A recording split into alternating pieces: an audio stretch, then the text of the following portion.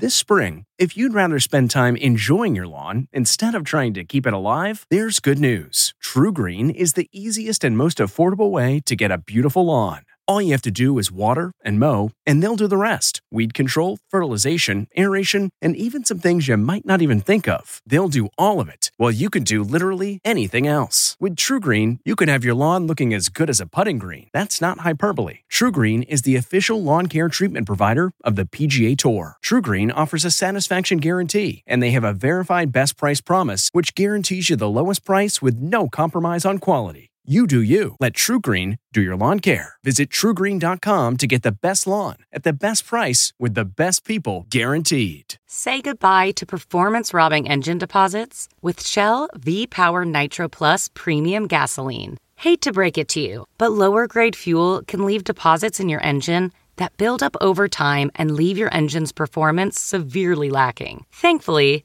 Shell V-Power Nitro Plus removes up to 100% of performance-robbing deposits with continuous use in gasoline direct injection engine fuel injectors. Download the Shell app today to find your nearest Shell station and rejuvenate your engine with Shell V-Power Nitro Plus Premium Gasoline. Fuel up at Shell. Do you ever wonder where all your money went? Like every single time you look at your bank account? Honestly, it's probably all those subscriptions. I felt that way too, until I got Rocket Money. Rocket Money helped me see all the subscriptions I'm paying for, and it was eye-opening. Between streaming services, fitness apps, delivery services, it all adds up so quickly. Rocket Money is a personal finance app that finds and cancels your unwanted subscriptions, monitors your spending, and helps lower your bills. Rocket Money has over 5 million users and has helped save its members an average of $720 a year, with over 500 million in canceled subscriptions. Stop wasting money on things you don't use. Cancel your unwanted subscriptions by going to rocketmoney.com/Wondery. That's rocketmoney.com/Wondery. rocketmoney.com/Wondery.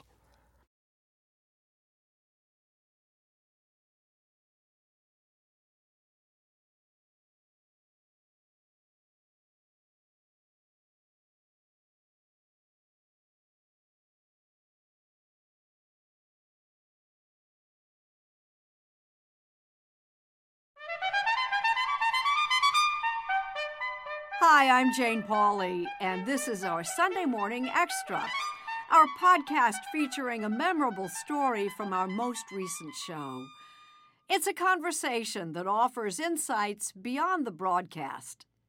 On this episode, Rock and Roll Hall of Famer Jeff Lynne. It's a living thing. If you don't know the name, you definitely know his music. Jeff Lynne has been a hit maker for decades, first with the Electric Light Orchestra, and then with the Traveling Wilburys. Well, it's all right, riding around in the breeze. Well, He also produced the last big hit songs by the Beatles. David Pogue spoke with Lynne in his Los Angeles recording studio. Jeff Lynne, welcome to CBS Sunday Morning. Oh, thank you very much. I couldn't help but notice that you are touring again. So they tell me. Yes, we are, and it's going to be fun. It's not too long this time. It's just the right length. There's 20 shows. There was a time when you used to say you didn't like touring. There was a time when I hated touring because in those days the equipment and all the stuff we were using was all just, we didn't have real pickups for cellos and violin and stuff like that. The monitors were like on the floor, wedges, and down on the floor. And you could very rarely hear what you're singing, so you'd have to start shouting. And of course, that ruins your throat because you can't really, you have to lay off a bit the night after to try and protect your throat. But why now? Why after 40 years, on the 40th anniversary of Out of the Blue, I mean, what other band is just as popular 40 years later? The Beatles, maybe. Yeah, I know what you mean. It's really odd. I find it shocking. Every time I go into these arenas, come out of the dressing room, go onto the stage, you know, we're hiding behind the curtain for a little bit, you know, looking at looking out at the crowd and going, I can never be more amazed every night. Just go, what? It's filled to the top, right to the roof, you know. And they're all loving it. And I can't say any fairer than that, because that's the most marvelous thing that could ever happen for me. But do you have any theories as to why? I guess the tunes have lasted long enough for people to think like they're playing for their kids, and their kids might get to like them. And at the concerts, there are, you know, quite a few kids there and younger adults, and it's just great to see them all enjoying it and singing. And when you see a little sort of 12-year-old kid singing all the words to Mr. Blue Sky, it's just super. I think, wow, if only they knew I wrote that 40 years ago. Can we talk a little bit about the way you compose? I've heard it said that you don't write music notation, but you are known for these incredible arrangements. The choir, the string orchestra. I mean, some complex chords. Yeah. So how do you write the songs without writing the notes? Well, it's just play the chords and go, oh, that's a nice one. Like I've just found a new one or something with a ninth. Yeah, I need to get there. You know, and then I'll just lay it down onto my iPhone or whatever, or that's all there is now, really. Or any other phone with a recording, voice memo or something. Yeah. Just put it on there, and then I know what it is then by just listening to it and go, oh yeah, that one. I don't have to write it down on paper or anything. Not even chord symbols, guitar chord symbols? No, because I just put it in the phone. Wow, that's amazing. Yeah, the hardest bit is on the piano, because I'm sort of a novice piano player compared to guitar. I play much more guitar than I do piano, but I do like writing songs on piano because you get some unexpected bass notes. If you miss by one, and wow, that's great. And I'll have that, you know. And sometimes it just happens by a fluke. You play a chord that with no idea what it is, but it sounds, wow, that's good, and it will go right into this one. Yeah. And so I will start. What I am is a chord hound, I suppose. I just love chords, and I love chord changes. And the way they change, they can affect you really, like send the back of your neck with all your little hairs standing on end, if it's a great chord change. And they go, oh, beautiful. And then all I got to do is think of a song and another 5 minutes of music. I got that bit. But not just chord changes, but section changes. There are these, like the end of Mr. Blue Sky. A lot of people know about that long orchestral, that so cool ride out. Or in the middle of, Turn to Stone, there's that super fast section, or the Spanish trumpet at the beginning of Living Thing. You dress up these songs with totally different musical styles, and sometimes just interrupt the beat with a total break. Where does that come from? It's just, the fear of getting boring. You know what I mean? Am I getting boring yet? And it's true. Yeah. I don't want to make something happen. Just whatever. We used to call them whizzits. Like, I need a whizzit in here to take your mind off this tune that's been going on for days. You know what I mean?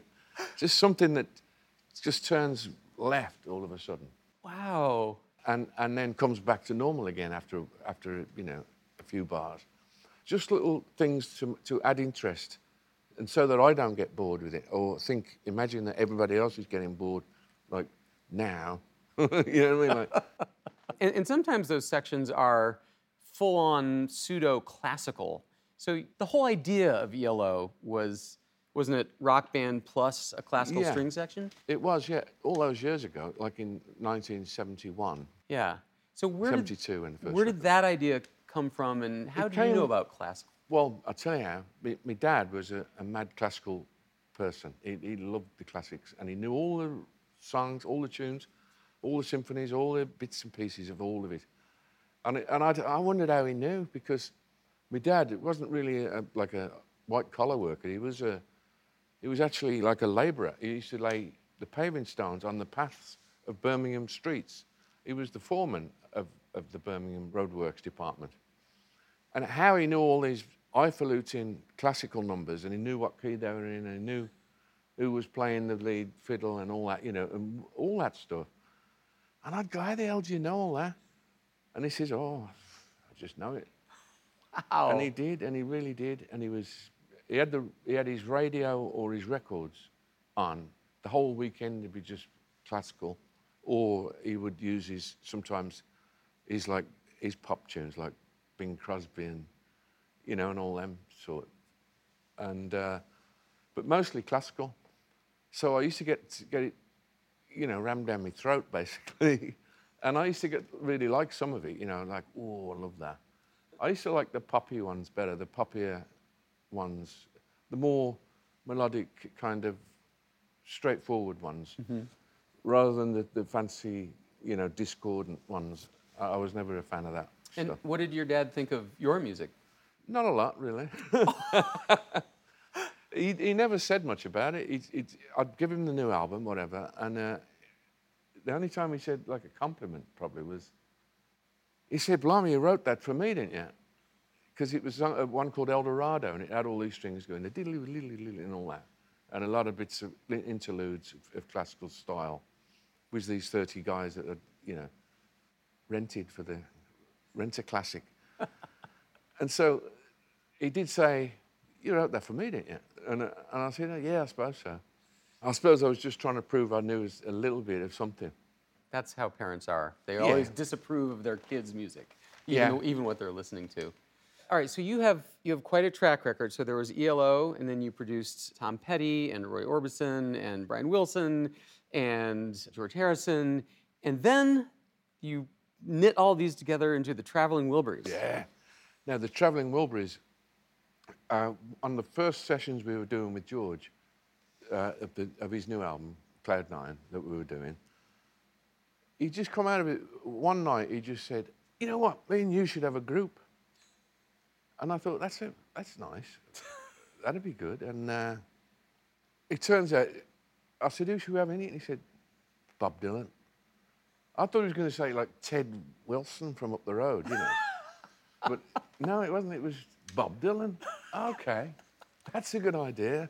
And then I said, "Can we have Roy Orbison?" And he said, "I did." And he said, "Yeah, I love Roy. We used to tour with him all the time." I knew that, of course. It's like the old party game about who would you invite to dinner if you could have anyone. Right. Yeah. Who'd you want in your group if you could have anyone? And then we both wanted Tom in it because we both thought he was really cool. The all-American boy, He was like, he'd give us some edge. And that's how I haven't forgotten anybody, have I? No. No. Oh, me. Oh, yeah.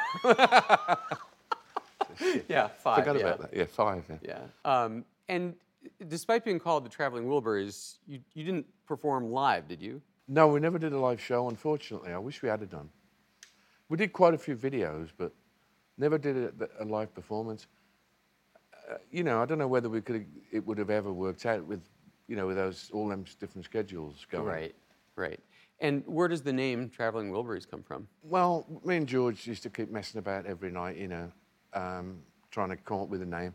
And we came up with a couple, and then I think I came up with the Traveling Wilburys, but it's got to be the Traveling Wilburys. Does it mean something? Where does the Nothing name... at all. Oh, really? Yeah. It's just like a name. I pictured it as a name, like with a caravan with the Traveling Wilburys on the side. Oh. And like touring, on an old banger, like an old bus or something. That's how I thought of it, as like an amateur hour family group that travelled around from place to place. George even had amazing ideas like, "I got it. We'll rent an aircraft carrier and we'll go and land at different ports and invite everybody on to watch us. And we'll play for them." And I thought, that's a brilliant idea, that, because I think it was a bit more difficult than just saying it. I think so. So the source of all information, Wikipedia, said that the name came from glitches in the mix. That's not true? That's not true, no. Where you say, "We'll bury in the mix, we'll bury it"? No? No, that's not true. Okay. None of them are true. We'll fix that after this. Yeah. You're also a funny guy. Nobody you. expects that. Would you mind telling, for the 1000th time, how Mr. Blue Sky came about? I'd got a chalet, like a little chalet in Switzerland. I'd rented one, had all this gear delivered from a music shop, because I I just wanted to do the album, just be there in no distractions. So I wrote most of it there. I wrote probably 10 of the songs there in that place. Mr. Blue Sky was one of them, and I didn't finish the words till I got in the studio. Some of the tunes were all finished without any words, and I did those in the studio, in the hotel room, which the studio that we used was called Musicland, and it was underneath a big hotel, like in the basement. Strange place to record, but it was good sound, and I liked it. It could be a bit claustrophobic, I suppose. Being underground for like 12 or 15 hours a day. Wow. Yeah, it's pretty weird, but it just sounded good in there, so it was a good thing, and we had a good engineer there. And so I wrote it in Switzerland, most of it, but then I did however many more there are, probably 4 or 5 or 6 or whatever it is, actually in the studio or in the hotel room.